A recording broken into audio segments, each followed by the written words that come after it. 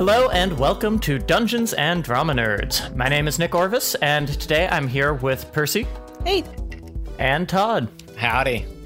And today we are going to be talking about Apocalypse World, the second system that we're going to be exploring on the podcast. So to kick us off, what is Apocalypse World? It was written by Vincent D. Baker and Meguey Baker, published in 2010. The second edition, which we're playing, was released in 2016. The game has a post-apocalyptic kind of Mad Max vibe that explores what it means to survive in a world filled with danger of all kinds, from the environment, other people, from the psychic maelstrom all around us. Essentially, the game works like this. Players at the table roleplay together and roll 2 six-sided die to determine the degree of success or failure of any given move they might make. The mechanics are left pretty open-ended and open to interpretation by the players and the Master of Ceremonies, which is what both Bakers call the Dungeon Master in this variety. There's an emphasis on finding out what the characters are threatened by in the world around them and playing to see what happens when they're forced to confront that. Everyone at the table works collaboratively on building the characters and the world as a whole, which to me is really exciting. And the game favors groups who like to build off of each other and GMs who like to build stories in response to what players express interest in. A fun fact to me is that Apocalypse World is the basis of over 90 Powered by the Apocalypse, or PBTA, games, and has kind of spawned its own genre through this system of a lot of different other types of role-playing games. And you will certainly see some more of those games if you keep listening with us. Sure. Well, you won't see them. It's a podcast, but you'll hear about them. Astute.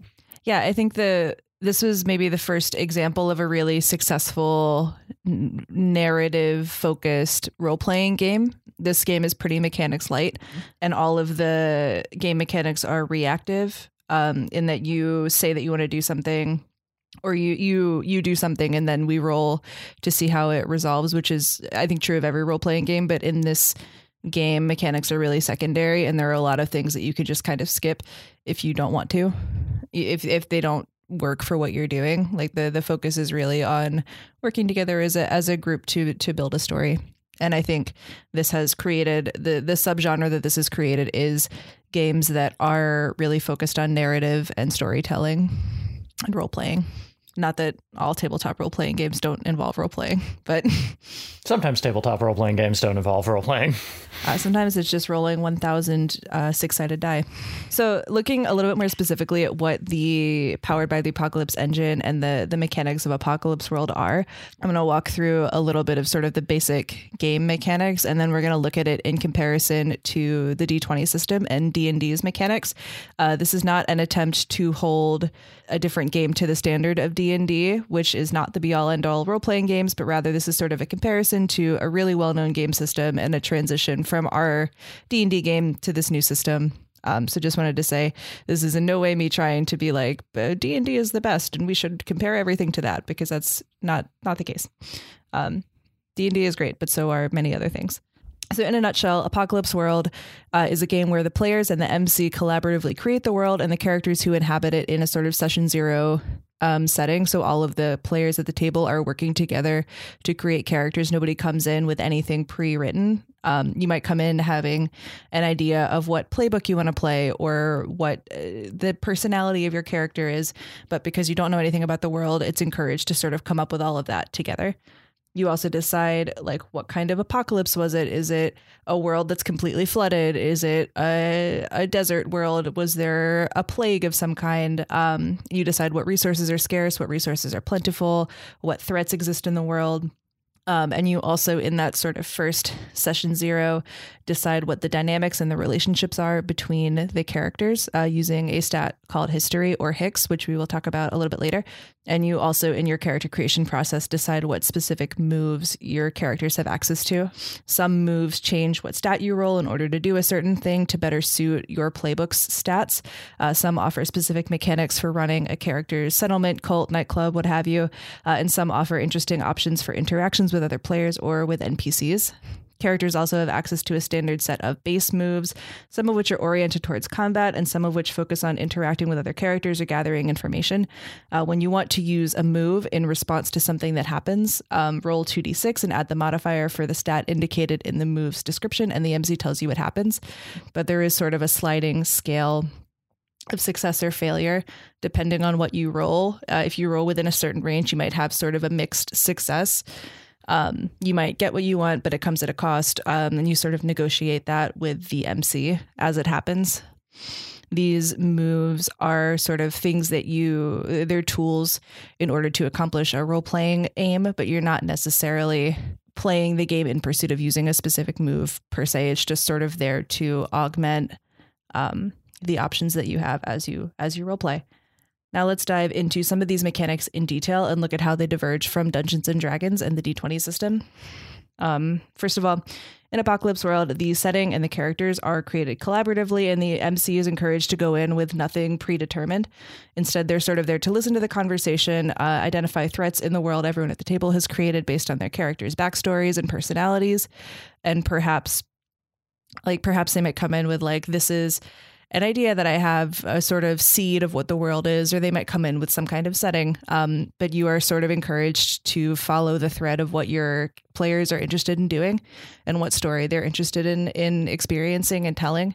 It is a very player focused game, or rather like a very player experience focused game.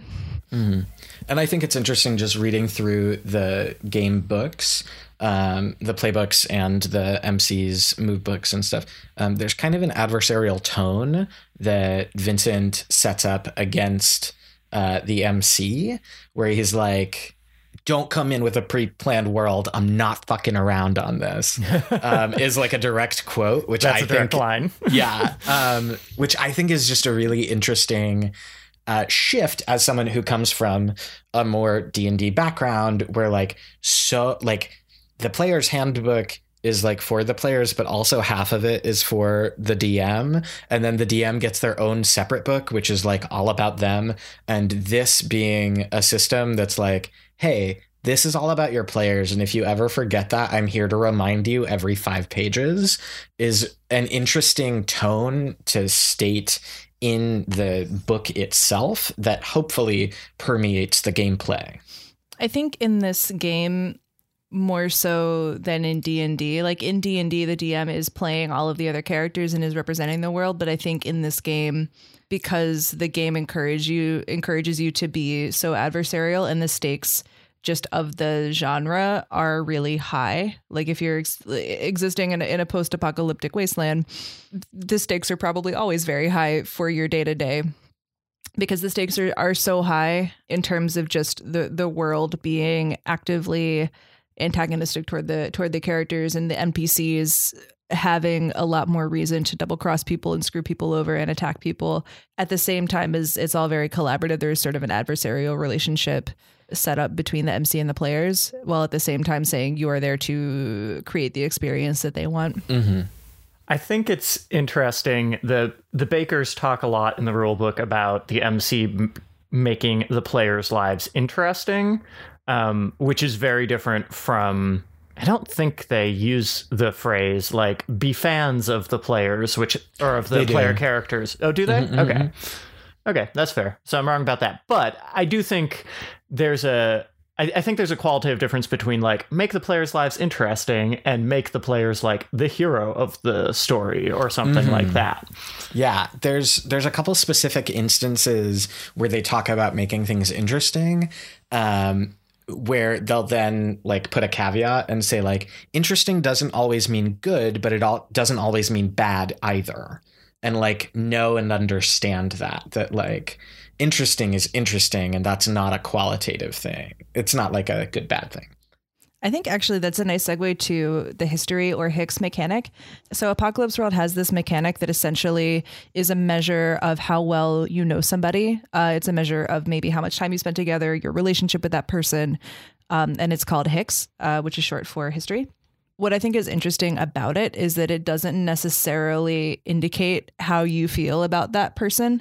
And I think that is really cool, from like a player agency standpoint, but also, for example, there are certain playbooks like the Battle Babe, where the questions that you ask at the beginning of or at the end of session 0, you ask all these questions of other characters, and then people at the table will chime in and say, I think that I'm that for your character, and you adjust your Hicks score with that character accordingly. The Battle Babe's questions are such that the person that they trust the most gets a negative Hicks score with them, and the person they trust the least gets a very high Hicks score with them, which I think is interesting and sort of reinforces that idea of the person that you like the most is not necessarily the person that you know the most about. Although I guess trust and likability are two different things, which is also a true thing. But yeah, I think that is a fascinating mechanic. And I think it is interesting to look at the way you turn character relationships into a stat that you add to a dice roll or a mechanic that affects gameplay. Mm-hmm. I think there's something really fascinating about the gamification of the relationships and making the character relationships to each other specifically something that has a boon or a negative. Like, I think that there's something really fascinating about, and also I think it's fascinating that the game books go at length about how these are asymmetrical relationships. Mm-hmm. And so like, I might know how you will react in a situation, but you might not know how I will.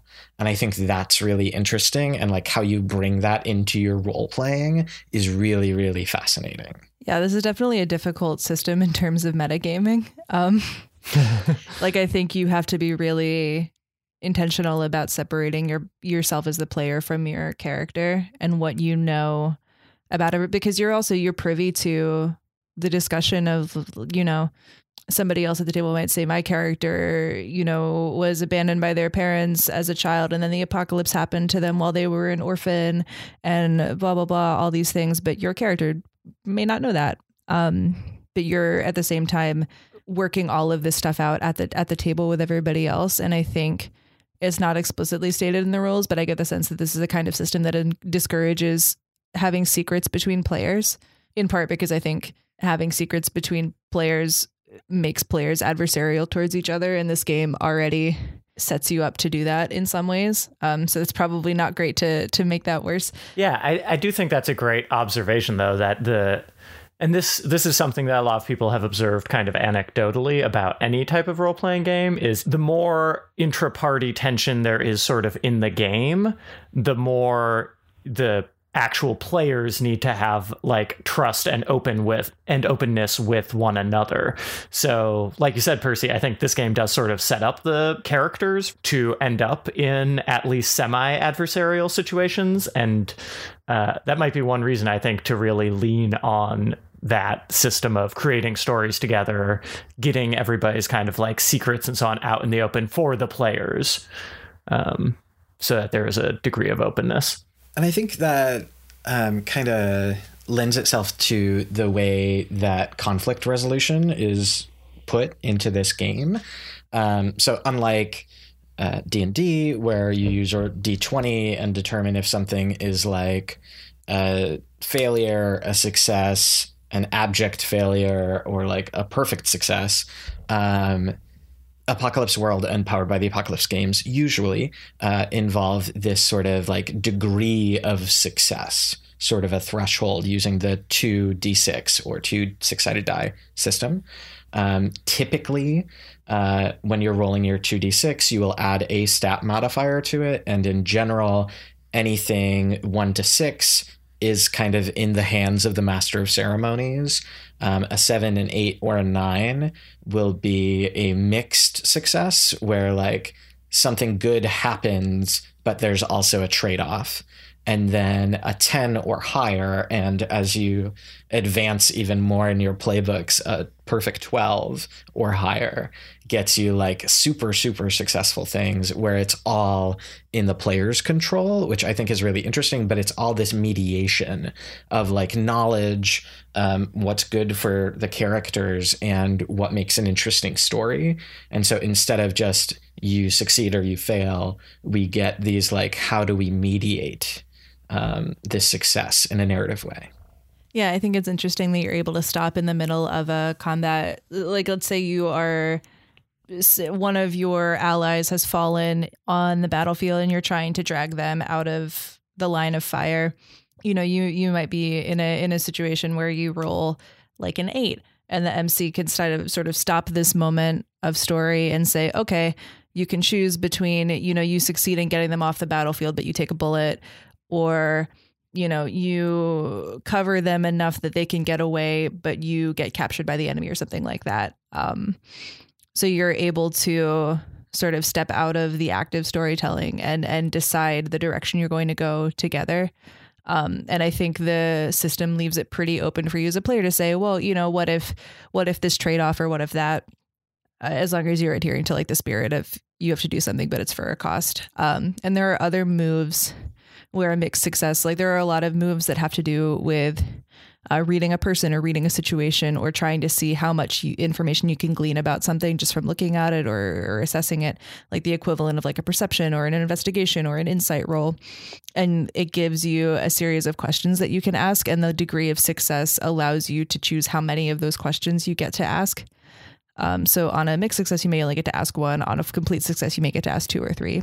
I do think, Todd, that you've articulated something I do like about the game a lot and find fascinating, which is that what it actually swings a lot depending on the result of your roll is who has narrative control. You know, the better the roll is, generally the better the roll, the more the player gets to create the narrative that results. And then in that kind of middling range, usually the MC offers the player a choice of some kind. And then, like I think Percy said, if it's a failure, then the MC narrates the thing entirely. Yeah. Yeah. Although I think it's also funny that the handbook pretty actively encourages MCs, you know, if somebody seems to think that something is going their way, you are absolutely encouraged to twist that on them. There is no, for example, spoiler alert, I will be playing a hardholder, which is essentially like a landlord character in the campaign. The hardholder playbook, you get to choose different aspects of your settlement, and there are different tags. Apocalypse World has a series of basically descriptive tags that they add to things like guns or things like just your gang or your settlement or your nightclub or your pistol or whatever it is that describes things about it. Maybe it's loud, maybe your gang is unruly, what have you. But so as you're going through and creating your settlement, you're able to decide different things about it that add tags, and those tags could be positive or could be negative. There's an option you can choose that gives your settlement a market, and the benefit is that it gives you more money and gives you more resources to work with. But also there are strangers who come in and out of your settlement all the time. That could be great, could be awful. So the game is really also sort of oriented towards making positive things into a double-edged sword. But also related to what you just said, Nick, I think what's interesting is that there aren't a lot of mechanics that, so like, for example, in D&D, you have a movement speed. And let's say you're walking through a dungeon and you get your leg caught in a bear trap. The DM might say, okay, your movement speed is 0. In Apocalypse World, you just narrate out what happens. And I think that's really cool. You're not filtering storytelling through a game mechanic necessarily. You're just sort of saying this is what happens.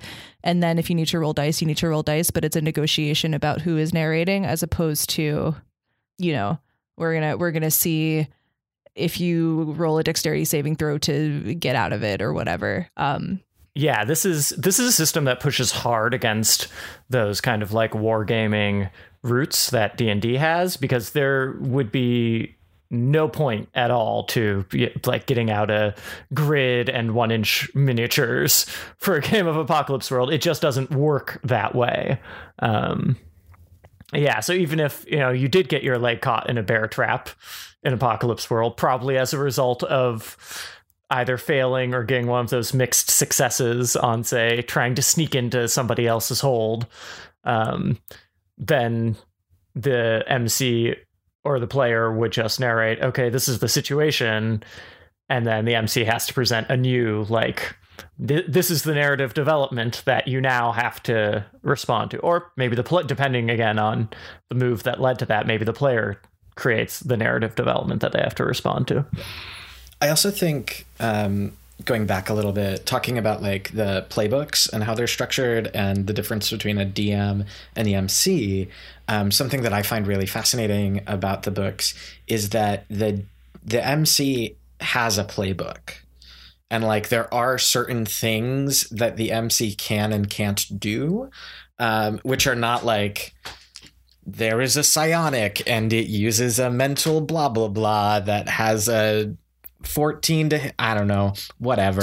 Plus 14 to hit? Plus 14 to hit.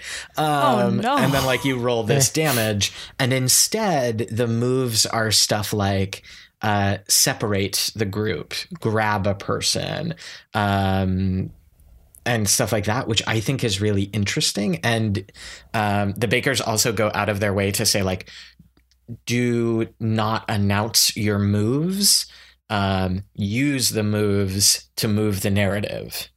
And I think that's really fascinating, is that they're giving you a toolkit in like, here's how you can make these people's lives interesting. See how they respond, but like prod them, don't force them into a thing. Do not confront them with a thing, confront them with a situation. Yeah, I think the game is really so much about player agency that, yeah, the MC is encouraged. You know, give them a choice. It might not be a great choice. It might be a choice between a rock and a hard place, but it's about offering them something that they are able to find a way out of, or something that they can, pivot and do something else. It's occurring to me, it is a lot harder to run these games than it is to run a game of D&D, in my opinion. It requires a much more facile person to be able to keep track of all of these different, very, I think, subtle dynamics.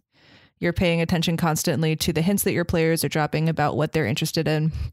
You're making note of things that they're latching onto, and you're also not able to fall back on minis and game mechanics and monsters with stats.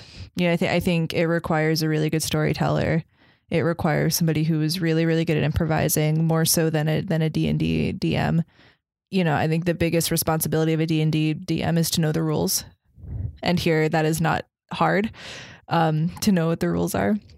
So I think it requires a person who is really comfortable not having a lot figured out and responding in the moment to what people are interested in. Because the other option, if you aren't able to do that, is to prepare a crazy amount of content for every single possible contingency, which is not realistic. I do think something that the Bakers do well is they offer or like instruct the MC to turn questions back on the players as often as possible, to like flesh in those things so that the Master of Ceremonies doesn't have to be as inventive. And so I found it interesting looking at some of the scenarios that were laid out, that instead of just describing what X looks like, what someone's hold looks like that you've just broken into, giving like some detail and then saying like, oh, what do you think it looks like? Like, oh, it does look like that thing. Exactly. That's where we're going. Which I think also works in this more collaborative group devising sort of a situation, which I find really interesting about the system, and how it works as a group telling a story as opposed to a storyteller showing a story to a group of players, which I think some not really great D&D devolves into. Yeah, I was going to say, I think it is, I agree that I love the kind of collaborative world building and collaborative storytelling that the game encourages. The thing I find kind of fascinating about the MC's playbook in this is that I in some ways, I should say, I have not MC'd a game of Apocalypse World. I would like to, now that I've read the book, but I haven't had the chance to do it. But I actually find the I find my impulses butting up against the kind of way that it's framed, in that there's this kind of division where they say, on the one hand, you, the MC, also need to stick to the rules, and here are your moves. At the same time, a lot of the moves feel like they're just they're just stating interesting narrative choices. Like separate the players, take away a resource, that kind of thing. And I think that's very smart on the one hand, because it takes what could become a very like open kind of improv-y narrative experience and gives it a little more game teeth for people for whom that's how they approach the game. On the other hand, I feel like I would struggle to keep track of what I'm allowed to do in specific situations, despite the fact that most of them are feel like fairly natural narrative choices that I might arrive at anyway if the statement was just like, if they fail this type of roll, you decide what happens.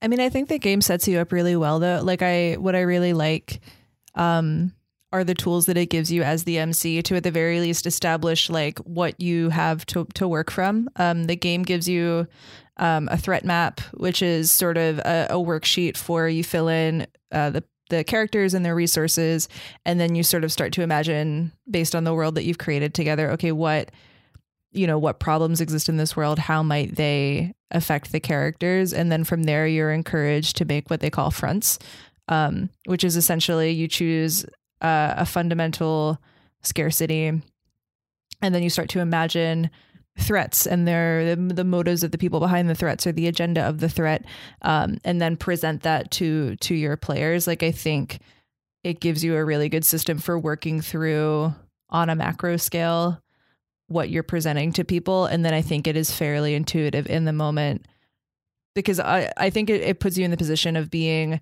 a player, in the sense that you're just in a scene reacting as you would if you were that character. Like, I think it is in many ways just an exercise in being responsive to a scene partner.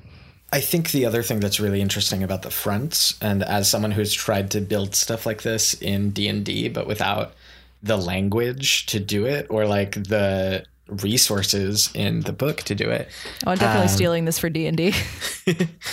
There's the Bakers also talk about like a threat clock.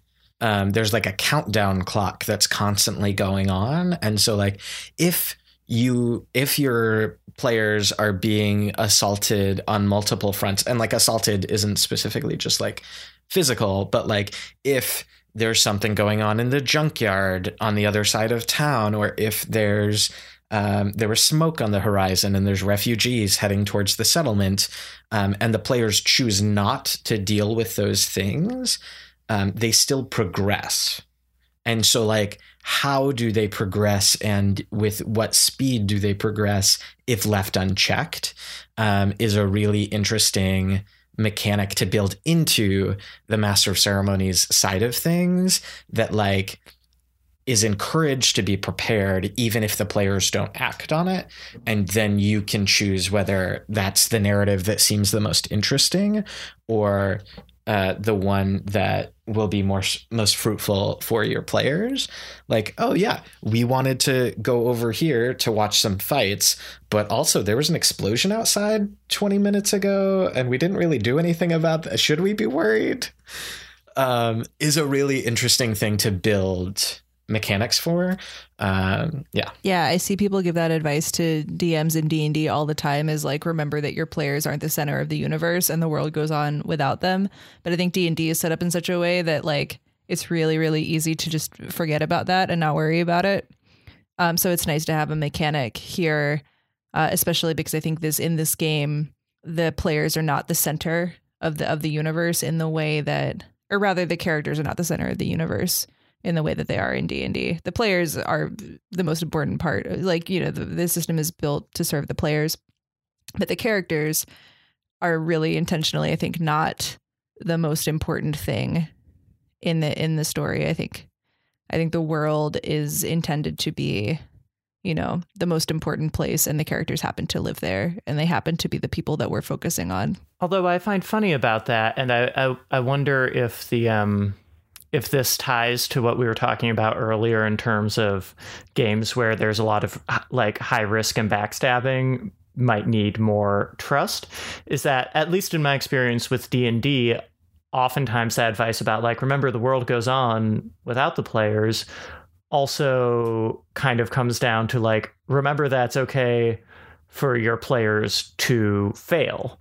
And, like as much as we all like that, the kind of graded success failure mechanic in this, a lot like that on a kind of much bigger macro scale is like, if you don't go deal with this sort of thing because you mistakenly think your characters are the center of the universe, like bad things can happen. Like those choices, choosing not to go address something in a timely fashion can be a choice that leads to potentially disastrous consequences. And one of the MC's moves is like future bad things. Right. Yeah. It's like discuss future bad things that are on the horizon, which I think is so like narratively very cool. I don't know. I get lots of tingles about this game. I think there's a lot of like fun threads to pull at that, given the open-ended nature of it, makes it very appealing to say like, okay, here's how you can get things back on track, or like, here's how things can follow these whims or those whims is really interesting. Yeah, I mean, I think what is cool in the thread of don't be afraid to let your players fail. Like this game is kind of set up to like, you're just waiting for them to fail. Like in Apocalypse World, you mark experience that goes towards improving your character when you roll a failure. There is no scaling of the dice rolls. There is no advantage or disadvantage. There is no changing difficulty class based on how hard something is. The results will always mean what they mean. And I am not a statistician or a probability mathematician, but I'm pretty sure statistically it is less likely to roll between a 10 and a 12 than it is to roll in one of the number ranges that indicate some level of failure. It depends, I think, on what your modifier is. Like the average roll of 2d6 is 7, which but puts the modifiers you like right are also there are, when you choose stats in Apocalypse World, they give you a set of 4 to choose from, and almost always the option that gives you a +3 in what is considered your most important stat means that you have a minus in a different one. And because there are only, there are not that many stats, and the numbers never get very big, I think the highest any modifier can be is +3. Yep. Yeah. So, you're not ever padding with the highest modifier you can have. If you roll on average, you will always succeed, but that will never happen. You will never always roll the average. Yeah. 2d6 is not a very steep curve. It's just bent upward in the middle slightly. Yeah. But I think anyway, I think the system is set up to reward failure. And I think that this system really thrives on encouraging trying stuff and failing and focusing on relationships. Because one of the other ways, or the other 2 ways that you can mark experience and improve your character have to do with changing Hicks scores. If you max out or min out your Hicks score with another character, you mark experience. Or when you originally choose those scores, the person with the highest Hicks on your sheet gets to choose a stat to highlight for you whenever you roll in that stat, as well as another one that the MC chooses for you. You mark towards improvement. I think the system is very clearly rewarding playing into relationship building and playing into, not like, I think this game falls apart if you have the kind of people who go into the Tomb of Horrors in D&D and check every single inch of wall with an investigation check and, don't want to do anything because they're worried about getting hurt. Like this game falls apart if you don't have people who are willing to just try stuff and do stuff. One thing I love about it is I love what happens if you do fail in really dire circumstances, because unlike in D&D where the main the main like mechanical incentive to take care of yourself is your hit points, and if you fail, you might die, and that's usually like, in terms of game mechanics, that's kind of the main lever the GM has to push.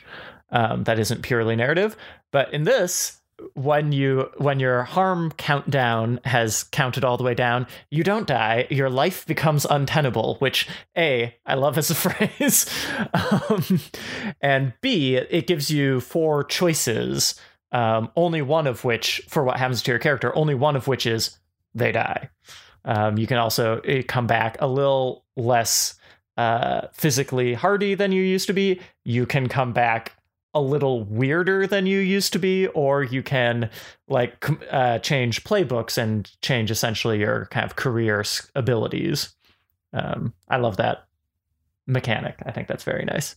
So to sort of kind of sum up our look at mechanics specifically, and sort of sum up our comparison to D&D, if we're looking at moving from D&D into Apocalypse World, the sort of 3 big differences are that this one has more of an emphasis on role-playing and relationships between PCs. There is this collaborative process of creating the story and setting at the table. So session zeros are much more important in Apocalypse World than they are in D&D. And then sort of this graded success or failure on a sliding scale, as opposed to black and white, you succeed or you fail. So those are sort of your big 3 differences in this new system that we're embarking upon. And I think all of those actually are really things that we have all appreciated in playing and seeing this actual play as it has been so far. The narrative focus of Apocalypse World is really, really engaging. I mean, I was listening in during the session 0 for our actual play, which we'll be releasing soon. And it was just like a real joy to listen to all of you, the players, and John, our master of ceremonies, build this world together. It was really cool to watch. I'll also say I love the scaling failure mechanic. I don't know if the Bakers invented that per se, but certainly Apocalypse World, as far as I know and have heard, is one of the big games that really popularized it and created it as a kind of core part of the system. I mean, it makes intuitive sense. And it's funny because I see a lot of D&D discourse that's about like, if they fail on a check, maybe in your narrative description of it, decide how much they succeed or fail, or maybe, if they really, really fail, then their lockpick breaks in the lock and they can't open it anymore, or whatever it is. Like, I think people are starting to now apply this mechanic that makes a ton of intuitive sense, because in the real world, we succeed and fail by degrees. If I trip and drop my phone on the ground, but the screen doesn't break, that's much better than accidentally dropping it down a flight of stairs and shattering it. I hope I did not give myself bad karma for later today. But I see a lot of people now who are trying to apply this to D&D, but the system doesn't really accommodate it because there is still the question of, did you meet the DC or not? And there are examples from very, very old D&D dungeons that are like, if they fail by 5 or more, this even worse thing happens. Or if they succeed by 5 or more, then, they get this extra added thing. But that is, I think, a lot different than having sort of a gray area in which, you get it, but at a cost.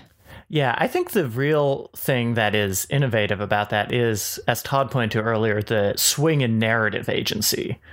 Like, it's one thing to say, okay, if you, like you just said, Percy, if you fail by more than 5, you're not only going to fail to do what you want, but something else worse will happen.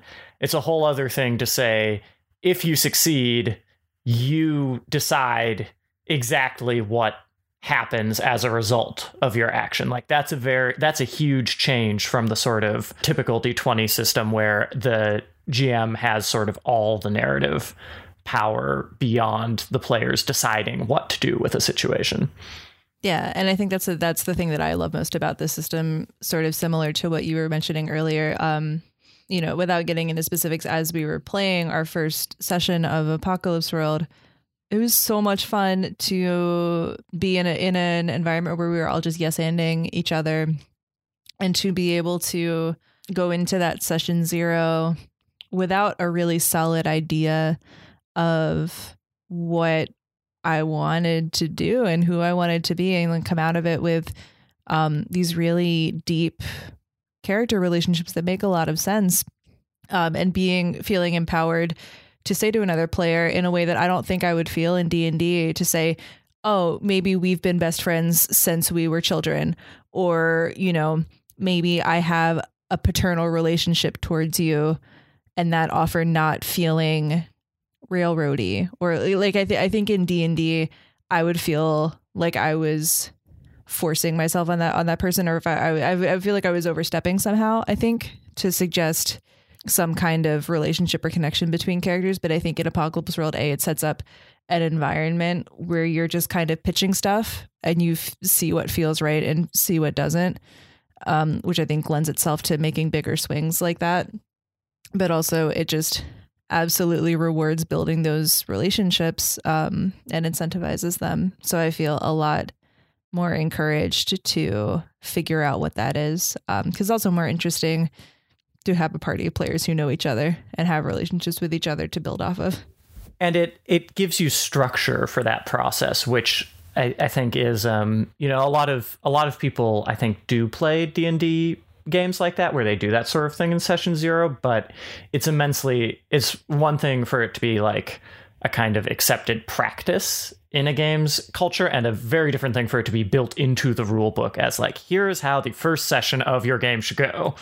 I mean, even like I did in the beginning of our D&D adventure, I did a really, really tiny version of this, but it wasn't a negotiation. It was just sort of, you know, imagine this, and the other player, you know, was in a position to accept it.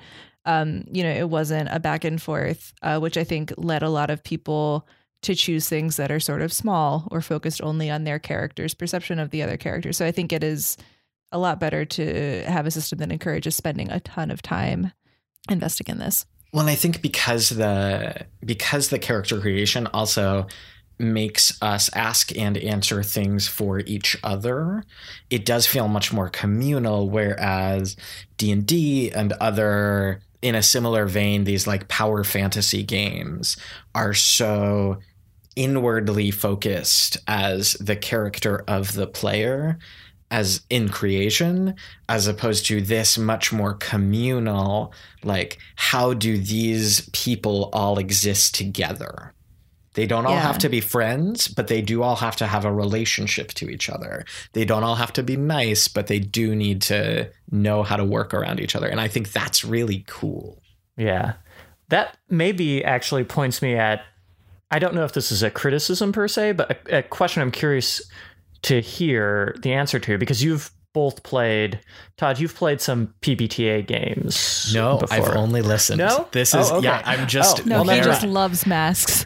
I really love masks. I thought you had played Masks. You're just a huge Masks fanboy. Okay. Yes. Okay, amazing.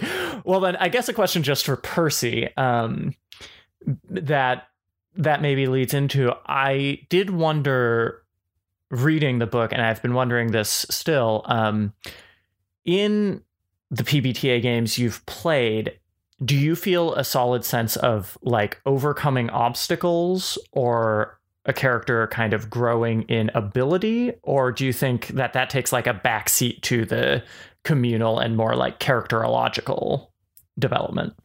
I definitely I don't necessarily feel a strong sense of like in Apocalypse World, as you improve your character, you can add to your stat modifiers, but only up to a certain amount, and only certain ones depending on your playbook. It is a lot more focused on, you can choose new moves that give you different narrative options. So I think, because the other piece of it too, I think, is that D&D, I think, is oriented toward like, you're supposed to succeed. Whereas I think Apocalypse World and other Powered by the Apocalypse games often are this sort of like staving off the inevitable terrible thing that happens. Like I think I think the arc is different. Yeah, like I think many, especially like one shot Powered by the Apocalypse games, which are most of what I've played, tend to be, we're all figuring things out at the beginning, and then suddenly something terrible happens and we all have to figure out how to deal with it. Whereas in D&D, I think it's very much, we identify a problem and then we go and counter it. And then we come back home and hang out in the tavern. Yeah, I think improvement is a lot more about narrative opportunity than it is about improving as a character, in the way that when you level up in D&D, like, I think getting new moves is different from, you know, getting your extra attack as a fighter, or, you know, getting the ability as a monk that makes you immune to disease and poison. You know, like, I think it's, yeah, those are about mechanics and this is about narrative. I think moving a little bit more into, we talked about things we love about the game. I would love to hear some things that we feel a little bit of mixed opinion about in the game. What a delicate way to put that. I will present for everybody's consideration that there is a playbook called Battle Babe, which not only is called Battle Babe, but also has the option to take a move where they get more like powerful and actually harder to hurt if they are wearing less clothing. Yep. Yeah. That's a thing. That's a thing in this game. Yeah, I think a lot of the classes are gendered in a way that is very weird and plays into stereotype. Battle Babe is a great example. See also the very male-coded language of like the chopper and the driver and the gun lugger. Like the Battle Babe is very clearly positioned as like, if you want to play a girl fighter, this is the one you have to be. I would, in a slight, and I don't think they necessarily deserve this, in a slight defense, I would argue that Babe can be gender neutral, but is very clearly gendered in the illustrations and the language used in the playbook. But like, you could be a really hot dude in very little clothing with a machete, and the game perfectly supports that, but it doesn't exactly claim that that's what it's trying to do in this moment. And then we can also talk about like how fucked up the gender component is in this game, because it's weird and different for different I'm going to play my transgender card. It's really fucked, the gender options that it gives you. In case you are unfamiliar, the gender options, by and large, that you can choose from, depending on what playbook you're choosing. It is also very weird that some of these are not available for certain playbooks. What is that about? Sorry, continue. Generally, you can choose between man, woman, ambiguous, transgressing, or concealed. Yes, the 5 genders. Yes. Like that. We don't have time to unpack all of that. To toss a John Mulaney reference in there, but to say the obvious, this is very clearly incredibly binary. It positions non-binary people as sitting in between men and women, which is not what non-binary is. By name alone, it is independent of the gender binary. I don't know what they're trying to say with the phrase transgressing. But if that's what they mean by a binary trans person, speaking as a binary trans person, I have a problem with that. And what is concealed? And why is gender presentation so important to them? Well, and we had talked about this slightly before offline. It seems like, given concealed and ambiguous, that what is being described is not gender, but instead gender presentation, which is an entirely separate thing. You can absolutely have a transgressing gender presentation. Look at any butch lesbian. Mm-hmm. Or, emo bands from the early aughts. Even better example. Although hair metal, very transgressive, really cool. Although given the post-apocalyptic, collaboratively created setting, the question becomes transgressing against what and how. Yeah. It's very weird to give these kind of edgelordy options that are, I think, written in a way that is supposed to sound progressive. I think the better option is just to say, like, choose whatever gender you want and whatever gender presentation you want. Yeah. I do am think it's so heartened to- baffling that some genders are unlocked by certain playbooks and not others, and that is weird. bizarre. Like that, and it's mostly just concealed. Like only certain playbooks can conceal their gender, which is also baffling. And just like I don't understand that in my brain. I don't understand how some people wear masks or hoods or bulky clothing and other people can or do not. Well, I was gonna say I'll bet a lot of money, and I was right, that the Battle Babe does not have concealed as an option. Oh yeah. Yeah. So funny. Yeah. Sorry to get very much on my soapbox for a second, but yeah, like I think that that's great. this is very much trying to do something interesting with gender, but at the cost of like actual transgender and non-binary and genderqueer and GNC people. I am heartened to say our cast for Apocalypse World mostly trans and non-binary, so we are Hundo P queering the shit out of this, out of these playbooks. Well, and 100% queer. The team is all queer, which is also great.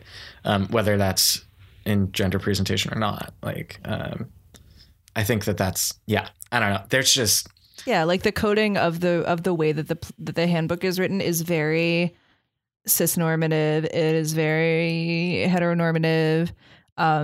It very much adheres to the stereotype of like strong women being like babes in bikinis who carry assault rifles.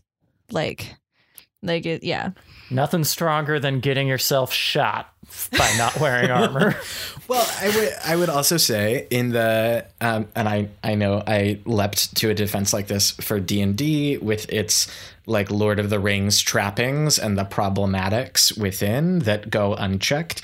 I feel like there's a number of problematics that this pulls from that are directly from Mad Max and other apocalyptic kind of vibes that like, yeah, the women in those tend to be battle babes. They tend to be like scantily clad weapons experts, which is not a forgiveness, but an acknowledgement like that's what they were trying to build and they did, but it also has problematic aspects is the thing that we needed. Like they successfully built the thing and it's problematic. Yeah, and I mean, that's also not to say that you can't have women in any of the other playbooks, but yeah, like, it's just, I think that the game's relationship to gender is weird and not great. I know that, Nick, this is a sticky thing for you that you don't like at all. I think the game has a really specific mechanic for sex and for relationships, and it gamifies relationships in a way that I think can be tricky. But I will cede the floor. Oh, well, I think there's two things that make me twitchy about it. I think the first thing that I have complicated feelings about is maybe more of a setting thing, which is that, so all of the classes, all of the playbooks have a special move that they can activate when they have sex with someone. Specifically another person, like another player. No, a lot of them say this has no effect if you have sex with an NPC, but some of them do. Some of them trigger even if they're having sex with an NPC. And I don't have a problem with sex being a like active part of the game. I think the setting thing that just rubs me the wrong way about it is that I do feel like many of them frame sex as this exploitative thing. Yeah, and I think that is maybe just that aspect of it is maybe just this is maybe not the like game with the baked in setting for me of like, this Mad Max, everybody is an enemy, everything is transactional. It's just not a world I love. I mean, I do agree with you, especially in the sense that like this is a thing that applies every single time. And for example, in the Hardholder playbook, every time my character has sex with somebody, you're able to give them the game equivalent of money. And that is inherently making every sexual encounter very transactional. Although you do not have to give them money, I will note. I guess I don't. But it's very like it's weird. That is a weird it makes me feel as a player a little boxed in.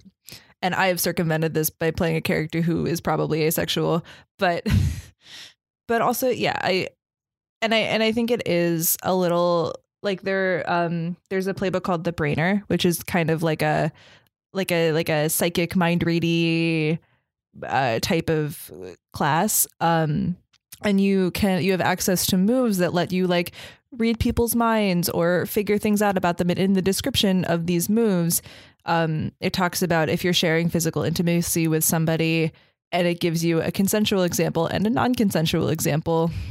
And maybe this is me being too PC. I don't think that I don't think the non-consensual example should be an option.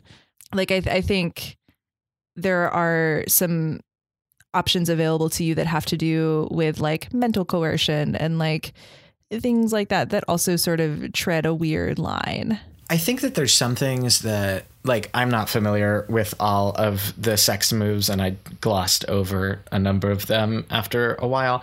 But some of them, I was just like, I'm not playing this game right now. I just need to understand how the system works. But a number of them, like, you change history. Yeah, like, that was going to be what I brought up. And that, I think, is interesting that, like, in exploring this intimate thing with another person, you learn some things about them as a mechanic is like, that's interesting to me. I also think that like, there's a lot of skudginess that people feel just about the fact that there is a sex mechanic in general. And to that, I would say like most adults generally have sex at some point, and like we don't feel skudgy about murder mechanics that we have in most role-playing games, despite the fact that like most people will not murder a person statistically. Like in general, most people won't do that to another person, and most people will have sexual relations with another person. I think the thing that's weird or like weirder about having a sex mechanic is that while many people have sexual relations during their lives, it is not often something that one does in a group or discusses in a group setting per se. And I think that is the like, in a puritanical American way, is part of what makes people very skudgy about the fact that there is a mechanic to begin with. I think that like as people who are socialized in America, there are certain things that we are expected to have polite conversation about and certain things that we are not expected to have polite conversation about. And so by having this mechanic, it doesn't force, but it like encourages the possibility of having this kind of a conversation with an intimate group of friends in a way that one might not otherwise, especially during a game of something else like Dungeons and Dragons or Dread. It's just like, this is not a thing that comes up at the table normally. And by making it a thing that can come up at the table, it forces us to contemplate it in a way that I think makes a lot of people uncomfortable. I 100% agree with you, Todd. I think one of the things that I continue to feel strange about that Percy pointed to earlier is that in a game that prioritizes player agency so much, the sex moves take away a lot of player agency over what the nature of a character's sex life and the relationships that develop from that is. Mm-hmm. I think it's perhaps poorly managed. Mm-hmm. But I think I just want to make sure that we're looking at the delineation between like there being a sex mechanic, sure, and there being a sex mechanic that is well executed or poorly executed. And I think that's what I want to make sure we're talking about, is that like it's kind of a bummer that it works in this specific fashion and feels so transactional, etc., is a thing that I think is like totally worthy of critique. And I also think it's worthy of critique to discuss like why include or not include this sort of a mechanic. But I don't know. I'm just thinking about like, to go entirely in a theater direction here for a second. On Dungeons and Drama Nerds? On Dungeons and Drama Nerds. But like all of Naomi Wallace's plays involve some form of sexual act. that is often perpetrated on stage in front of the audience. And for some people, this makes them like very, very uncomfortable. Like, why does Naomi Wallace need to go out of her way to have sex or sexual content on stage in all of her plays? What's up with that? And to that, I would answer like, it's a thing that most people do. Like, nobody is mad about Hamlet going on a murder spree. Everyone is, in fact, on his side for all of that. But if Hamlet had a liaison with Ophelia in the middle of Act 3, everyone would be really upset, and we would talk about that play in a very different manner. And I think that has something to say about how our culture views sex and sexuality and what the appropriateness of putting those things into a narrative are. And I just want to like flag that. Yeah, I agree with you. I think what it really means is that this mechanic requires like just a conversation at the outset of a game with like, how do we as a group want to handle that? Because I do think that it is very real that like that might not necessarily be a thing you want to role play with your friend. Totally. Yep. Which I think is valid. But also, yeah, I think I have no issue with the fact that there inherently is a sex mechanic. I think some of the moves are a little problematic. I think in a worst case scenario, it incentivizes having sex with NPCs and other characters for like character improvement, which is weird. I like the way that Monster Hearts does it a lot better, but Monster Hearts also has a mechanic that is similar to but different than Hicks, which is in Monster Hearts you have strings, which are essentially like a little bit of leverage on a player. So a lot of the sex moves in Monster Hearts have to do with someone else gaining a string on you or you gaining a string on somebody else. It's like a piece of information that you can use to influence a role interacting with that character. I'm not explaining it super well, but you get the point. Like I think Hicks is an imperfect system to apply to this specific thing. Because Hicks is also intended to be like how well you know someone, and that's not necessarily related to having sex with them. I mean, you know, it could be live your life. I don't care what you do. I don't care who you sleep with. But this is a family friendly podcast. Well, I haven't made it explicit. Yeah, I think that it is. I think in general, my sort of, I guess, like closing thought on this game is that this is a game that invites you to explore things that are difficult to talk about or circumstances and situations that are difficult to live in. So I think it is a game that requires you to be really intentional about what you as a player can and cannot handle and what you as a player are interested in exploring. Because on one hand, this game offers you like a really safe, harmless place to be like, well, what if I was in the apocalypse and had to fight monsters? Or, you know, what if I was the leader of a settlement and then somebody mutinied or whatever. But on the other hand, you could very much be exposed to something that is harmful to you or hurtful to you. And I think it just is a game that you need to go into with a lot of intentionality in terms of like telling other people at the table, this is what I'm interested in. This is what I'm definitely super not interested in. And I think there is a way to play the game without engaging the sex mechanic if something about it is not great to you. Totally. Yeah. You can just not. You just not do it. Like nothing is preventing you from just ignoring that section of the playbook. So. Yeah. Oh. Yeah. Well, this has been great, and we're excited to dive into Apocalypse World starting next week. See you then.